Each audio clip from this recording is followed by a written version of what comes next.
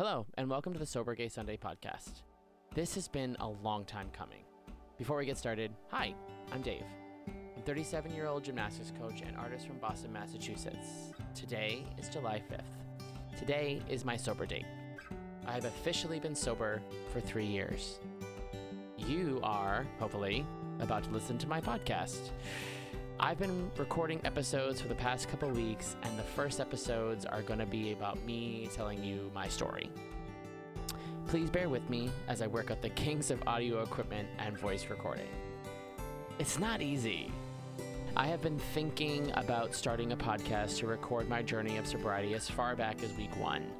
Podcasts were one of the first tools in my sober toolbox, and I was inspired by the Sober Gay and the Seltzer Squad pod early in my journey.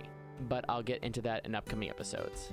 I wanted to make this little intro set to thank everyone who's listening and everyone who has been a part of my journey.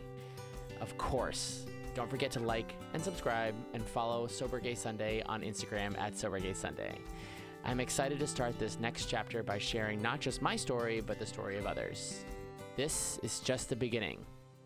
So here we go. I'm so sick of small talking. Tell me something jaw-dropping. Hit me on the head with your biggest mistakes. I don't want your daily drama. Fill